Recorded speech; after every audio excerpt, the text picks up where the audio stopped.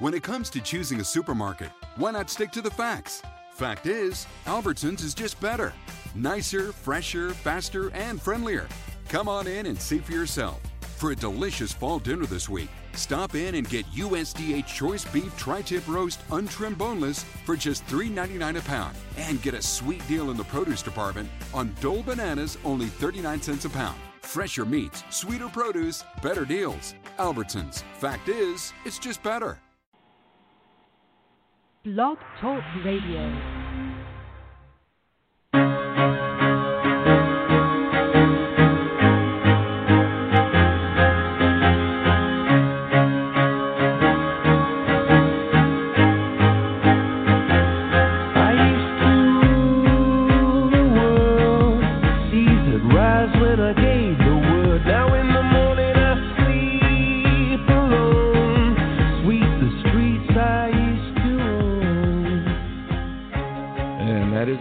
Welcome, everyone. You're listening to Pop Health Week on the Blog Talk Radio and affiliate networks. This episode is brought to you by Health Innovation Media, monitoring and informing the journey to a sustainable healthcare economy. I'm Greg Masters, the producer and co-host of the show, and in the virtual studio is my colleague, Fred Goldstein, principal co-host. And hey, Fred. Hey, Greg. Good afternoon. How are things out in San Diego? Oh, never a complaint. Never a complaint here in San Diego. For those of you not familiar with Fred, he's a veteran healthcare executive and the president of Accountable Health, LLC, a Jacksonville-based Florida consulting firm, and the past chair and current board member of the Population Health Alliance, also known as PHA. He is known on Twitter as @FSGoldstein. Fred's experience spans hospital and health system administration, HMO general management, and is a founder of a disease management company. My background includes thought leadership and strategy consulting for hospitals, health systems, capitated medical groups, IPAs, PHOs, and MSOs. I publish and principally author ACOWatch.com, HealthInnovationMedia.com, and most recently laid a stake in the ground of precision medicine via precisionmedicine.center. Do follow me on Twitter via 2HealthGuru. Today we continue coverage of issues in the emerging population health space, including evidence-based best practices with key thought leaders, innovators, academicians, and best-in-class vendors. Our guests today include Randy Williams, MD, the CEO of Pharos Innovations, and Jessica Cunningham, RN, BSN, who's the Population Health PHN Manager for Clinical Populations at HealthEast Care Systems. Pharos Innovations provides chronic care management services to hospitals, payers, and ACOs. Their programs incorporate their proprietary Pharos platform, patient engagement outreach, provider engagement support, care coordination support, and marketing outreach. The Pharos platform encompasses algorithm-based population targeting, daily surveys, care manager alerts, care manager coordination, patient feedback in an analytics-driven process. As providers move to value-based payments and ACO structures, it's been well documented that ACOs have not been very successful in achieving cost savings. Today we'll explore with Randy and Jessica what that is and some of the ways to improve results. So, Fred, with that introduction, over to you. Help us get to know both Randy and Jessica. Thank you so much, Greg. And Randy and Jessica, it's a pleasure to have you both on the show. Thanks, Fred. Thanks, Greg. Pleasure to be here. Absolutely happy to be here. Yeah, it's really great to get into this topic. You know, Randy, we've known each other for a while. You've been building this company for quite a bit of time. We got some introduction as to sort of the specifics of your service. Can you talk sort of on a larger sense of what Pharos Innovations brings to ACOs? And obviously, as Greg mentioned, ACOs have struggled. So what have you learned as you brought these services to them in some ways that perhaps they could be a little bit more successful? Sure, and it's always great to get back together again with good friends, so thanks for all your hard work and the opportunity to share a little bit of our story today. Fred, we've always had this perspective that providers who are close to the patient relationship might be the best positioned to manage risk and to ultimately improve outcomes for populations. And in the ACO movement, that perspective and vision are starting to come to fruition. We actually had an opportunity that dates clear back to the mid-2000s, 2005 roughly, when the very first foray into accountable care was taken on through something called the Medicare Physician Group Practice Demonstration Projects. And we were very fortunate of the 10 organizations to call 2 of those entities our clients. And in that environment, we had a lot of learning, a ton of opportunity to really start from scratch, understand what it meant for a provider system to come together around managing a population, both clinically and from a financial risk perspective. And it was through those years, 2005 roughly to 2009, that we cut our professional eye teeth on helping providers identify those people that were high risk or might be suffering from avoidable hospital admissions or readmissions, help them understand how to identify through claims data and clinical data who those people were, and then reach out and engage them in an attempt to help patients achieve better self-care, better clinical status, and ultimately stay healthy and independent and out of the hospital. And doing that also all while trying to help our customers structure care management programs and care management infrastructure to be able to do this work efficiently and scalably, and then ultimately in a way that would be both clinically and economically sustainable. I would say that early learning was parlayed into some opportunity to help craft what's now the MSSP Medicare Shared Savings Program, as well as the Pioneer and now Next-Gen ACO models, as well as some of the new models of ACOs that some of the commercial payers and even more recently some of the employers are starting to put into place with their providers. And fortunately for us, some of that learning has led to some early wins, and our friends at HealthEast and their effort is a great example of that kind of opportunity to take what they were already doing, help them focus it, and take it to the next level from an impact perspective and achieve shared savings in the ACO format. So many of these ACOs that I mentioned earlier have struggled in terms of achieving any shared savings. And I know, that there are a lot of companies that do analytics and can risk stratify your population and develop the costly folks, but you've really also gotten heavily into how do you engage these people, because that really is where the rubber meets the road. Can you talk a little bit about what you do in that area and what kind of services you provide there? Yeah, I think you're right, Fred. The big aha moment for us was really making data relevant and actionable for our provider customers to be able to know which individual patients needed care coordination or triage or just simply reinforcement of education or reassurance that they were doing fine and didn't need to take that trip to the emergency room. And so the way we felt important to do that was to actually engage the patient themselves as part of the care team. That's not easy by any stretch, but what we found is that with the right technology, it's actually accomplishable. And what we've done is we've structured a software system called Teleassurance that is used by patients who are at high risk or rising risk. And these are the folks who typically have chronic diseases or might be transitioning out of the hospital and heading home.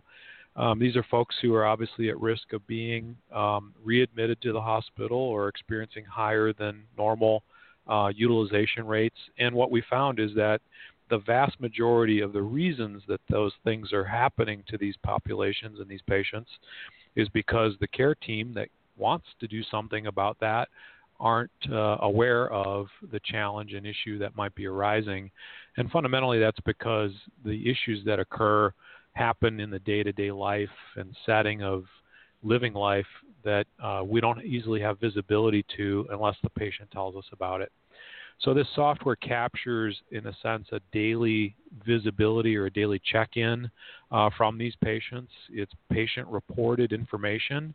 It's captured through whatever communication interface the patient prefers to use, and that's a very demographically driven issue, it seems, but we offer different ways for people to use the programs and access the software, everything from an interactive voice and voice recognition interface to a mobile app. And so what we find is that if we can get folks to start reporting in, and then we can use some carrots and sticks to help reinforce that daily reporting, we can actually learn fairly quickly which individual patients are, in a sense, raising their hand and saying, hey, today I've got a problem with arranging a ride to the doctor's office, or, hey, I've got a problem today with my diabetes being out of control, or, hey, I went home from the hospital and haven't dropped off my prescriptions yet or picked them up. And with that kind of visibility and that kind of insight, our customers' care managers can then target their interventions and their outreach and their care coordination to the right patient with the right issues at the right time. That's fantastic. You're really getting into this whole area of where an individual's life, as I used to say, gets in their way of them focusing on their health. So if you can solve those life problems by knowing about them first, then you can get them to begin to do these things they need to do to get better outcomes. So that's great. So Jessica, you're at CHN. Now, who is CHN? And this is a group that uses the Pharos system? Correct. So Community Health Network is a collaborative MSSP ACO of HealthEast care system, which is we have 14 primary care clinics. We have specialty care, 3 short-term acute care hospitals, 1 long-term acute care hospital, and Entira Family Practice is a primary care only provider of services, both located here in the Twin Cities area of St. Paul, Minneapolis, Minnesota. I'm sorry, I lost track of the question. What you were just looking into, what is Community Health Network and who makes up the population? Yeah. Right, so that's great. So, one of the questions that always comes up when you're looking at implementing something like this is, what's the physician response? How are they going to work with the system? Is it going to impact their day-to-day life? So can you talk a little bit about how the physicians accepted this or what you did to help them move into this kind of a program? Absolutely. So physician engagement is as important, if not more important, than patient engagement because it's difficult to get to that end-user patient engagement unless you've first engaged your providers, which can be a challenge, and that can be a delicate balance. And to be honest with you, this is a learning journey. And when we first started with Pharos Innovations about 3 years past, it's been a learning opportunity. And so we have 2 separate health organizations with each clinic has individual culture within it. And so we've learned along that journey that you can never over-communicate.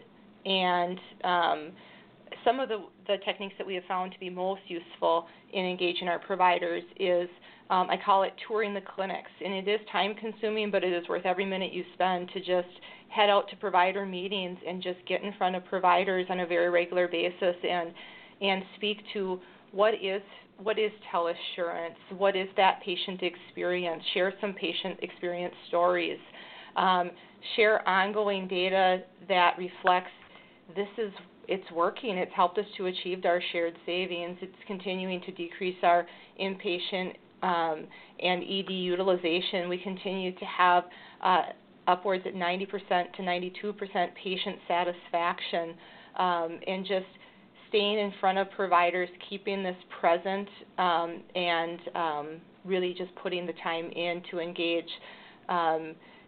It's important that providers are aware of this so that when patients are coming in for clinic visits or outreaching their care team through other methods of MyChart or telephonically, that the care teams are aware of this program and that they can endorse it and support the patient's efforts in their daily commitment to their chronic disease.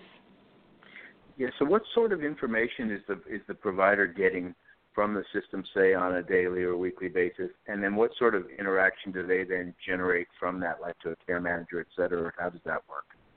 Oh, sure. Yep. So the patients interact with the vehicle, teleassurance, which Randy had stated. Majority of this population within this ACO is our Medicare population. So majority of them do use the telephonic communication to report out on their daily baseline.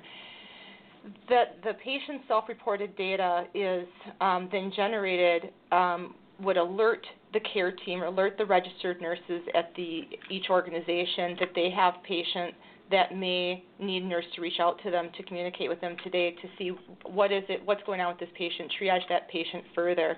Majority of these flags or these patient variances, nurses, RNs are able to independently, within their scope of licensure, assess that patient and make absolutely safe recommendations, whether it be they just need additional reinforcement, education, maybe we need to make a same-day appointment, what have you. Most of the patients, the nurses can independently manage those. For the only additional, and I don't even want to call it additional burden, because by the time a physician would have gotten this otherwise, it would have been much more labor-intensive for them. But where the physician's involvement on a daily basis would be is for that small subset of patients that is experiencing a situation that the nurse feels that he or she would need input from the provider for best care of that patient. It would be tailored to the individual system on that communication. Here at HealthEast, we use Epic as our EHR, and nearly all communication with the physicians for these patients would be through messaging in the EHR. So you've essentially solved one of the complaints we've heard over and over again. If we start connecting with these patients and begin to get data from feeds from their home or from themselves, we're just going to get inundated. But through technology, it sounds like, as well as then using that nurse as a first step, you've limited that concern that it's just going to be a flood of information to the doctor that they're not going to have time to do anything else. Is that, in effect, what's happening? That's exactly, and to be honest, because that was, as you stated, when we first started going out and touring clinics and elbow-to-elbow support with the physicians, that was the number one concern that they had was just what you had stated. And that's one of those that it just takes time for them to see, that actually it's just the opposite. We're finding that we are needing to generate lists for the providers to make them aware of the patients that are participating in the program. And it's what we were finding was physicians would say, oh, I don't have any patients on teleassurance, or, oh, I just have one or maybe two patients on teleassurance, when in reality that provider could have a dozen or better patients on teleassurance. And they're not aware because that patient is so well managed. It's the squeaky wheel that gets their attention. So if the patient is not needing to call the care team, go through the call center, route every message to the provider, that would unfortunately be the patient's experience if they were not connecting with the nurse every time that they were having a variance from their baseline health status. And so it's actually, but that's one of those learnings that really just takes time for the physicians to come to that realization. And what did you mentioned, they may have 12 patients or a certain number. What do you use for selection criteria? Are there disease states you're particularly managing? Is it cost? Is it some other tool or stratification you're using to identify who you want to follow?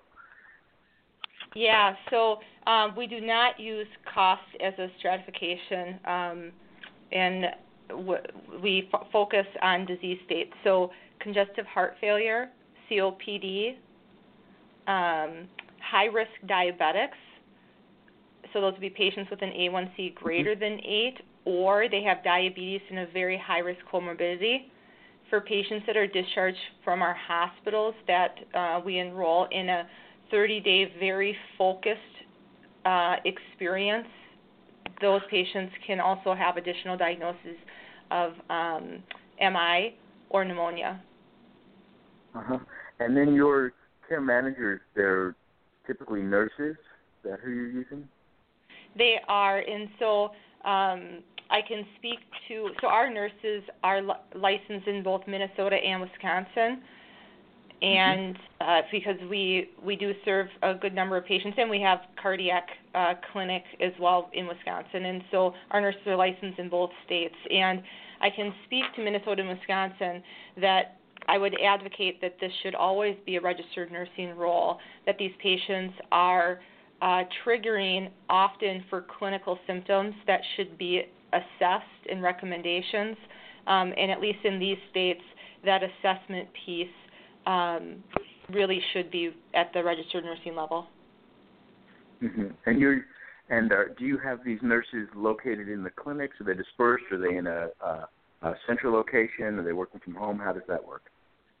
Yeah, we do have them nurses actually in the clinics, which again, that would be another, if I were to give a learning to other organizations that may be considering this, I can't speak highly enough that you really want the nurses that are working with your patients as close to the care team as possible. You want them to truly be an integrated, respected member of that team.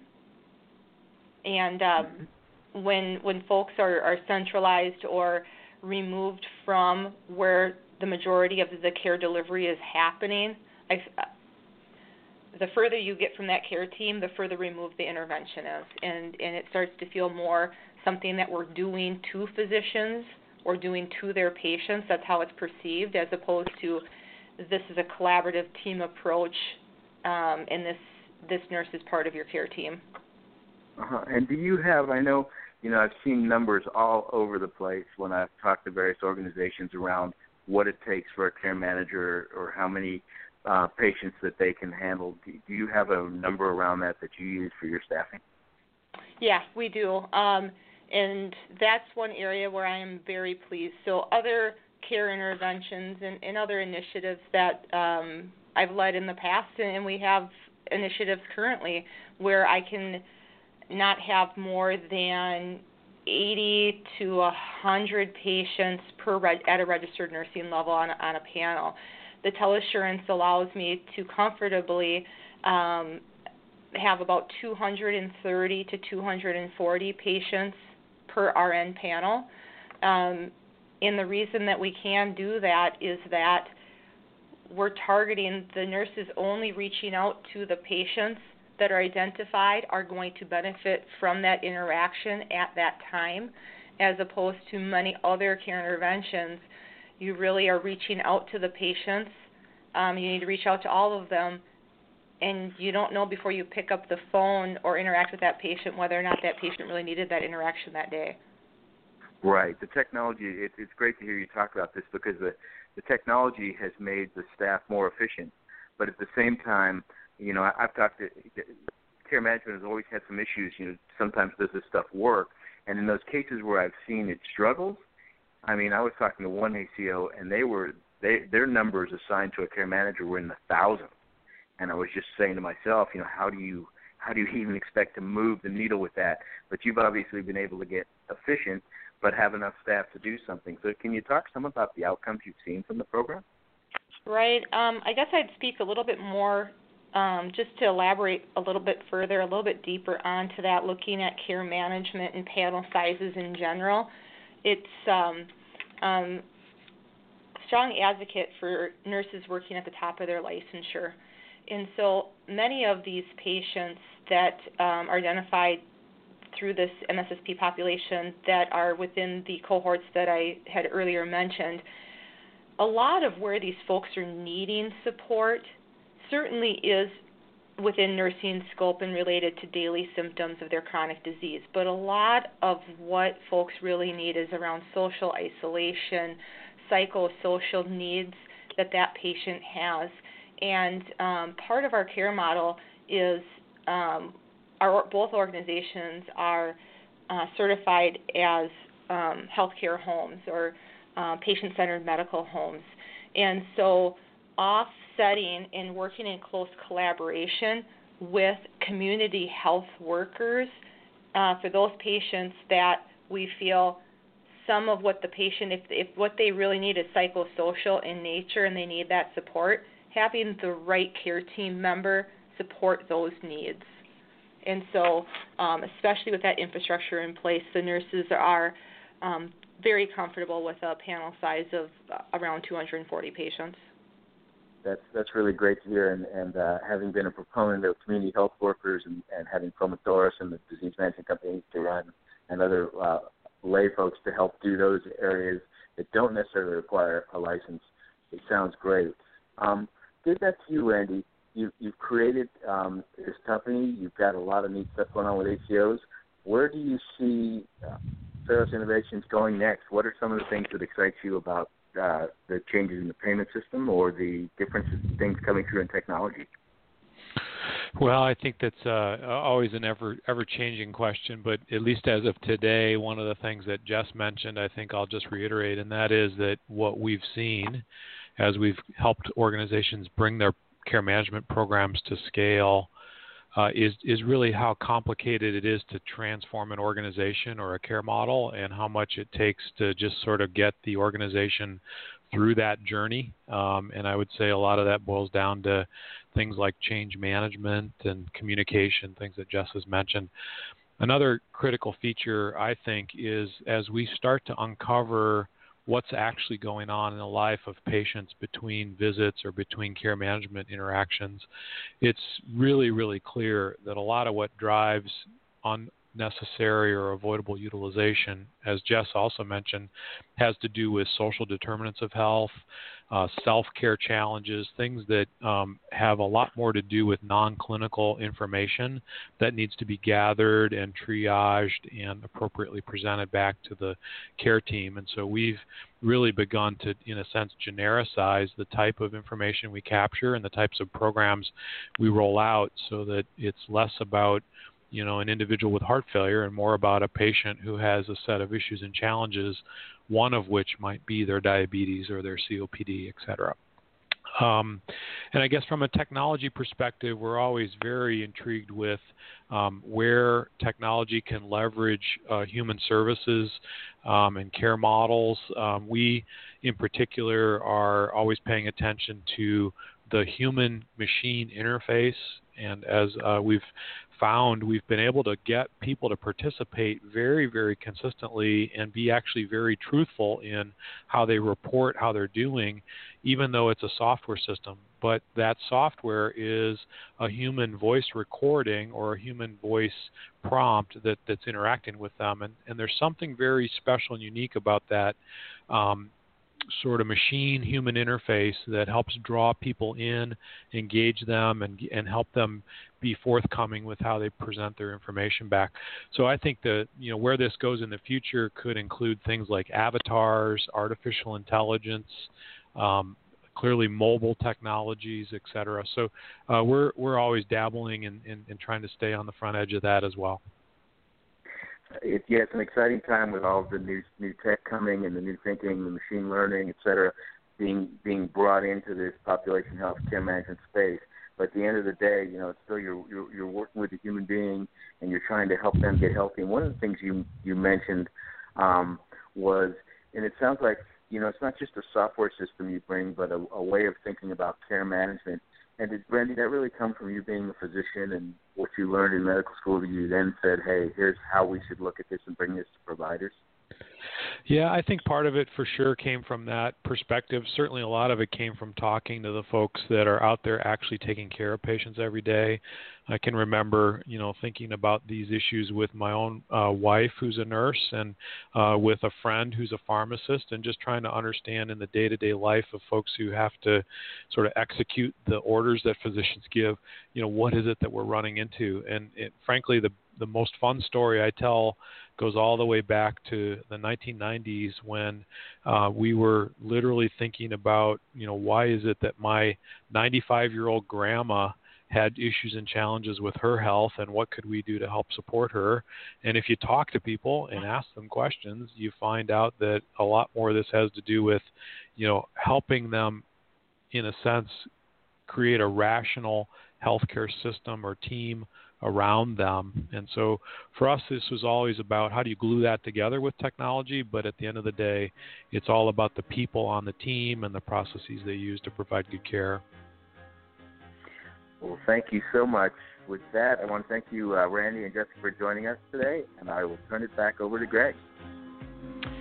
Well, that will have to be the last word for today's broadcast. I want to thank our guest today, Randy Williams, CEO, Dr. Randy Williams, CEO of a company called Pharos Innovations, and Jessica Cunningham, RN BSN from HealthEast Care Systems.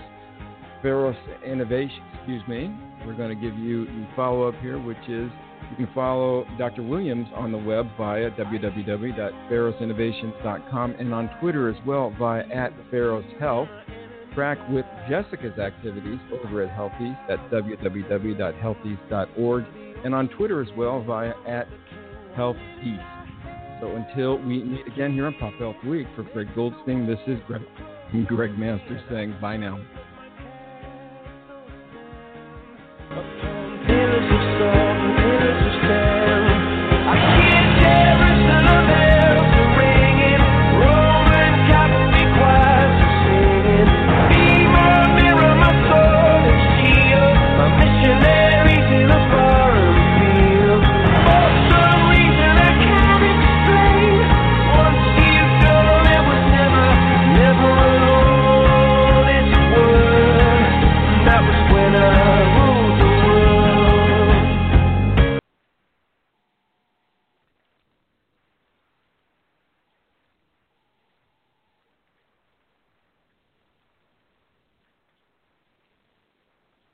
When you don't go to Geico.com, car insurance can be hard.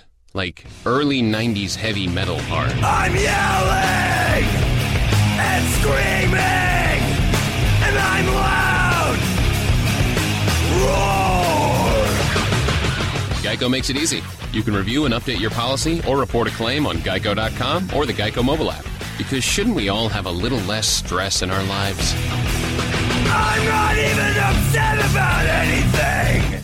Catch the football spirit with the Game On sweepstakes at Albertsons. Look for the Game On player tags when you shop. Buy 3 and enter to win prizes like a Hyundai Santa Fe Sport 2.0T. Get Glasso Smart Water 33.8 ounces 4 for $5 plus CRV. And Gold Peak Tea 64 ounces selected varieties $249 plus CRV. Albertsons, it's just better. No purchase necessary. Open to residents of Southern California counties listed in rules. 18 years and older. Ends January 3rd, 2017. Enter code by January 10, 2017. Rules at GameOnSoCal.com.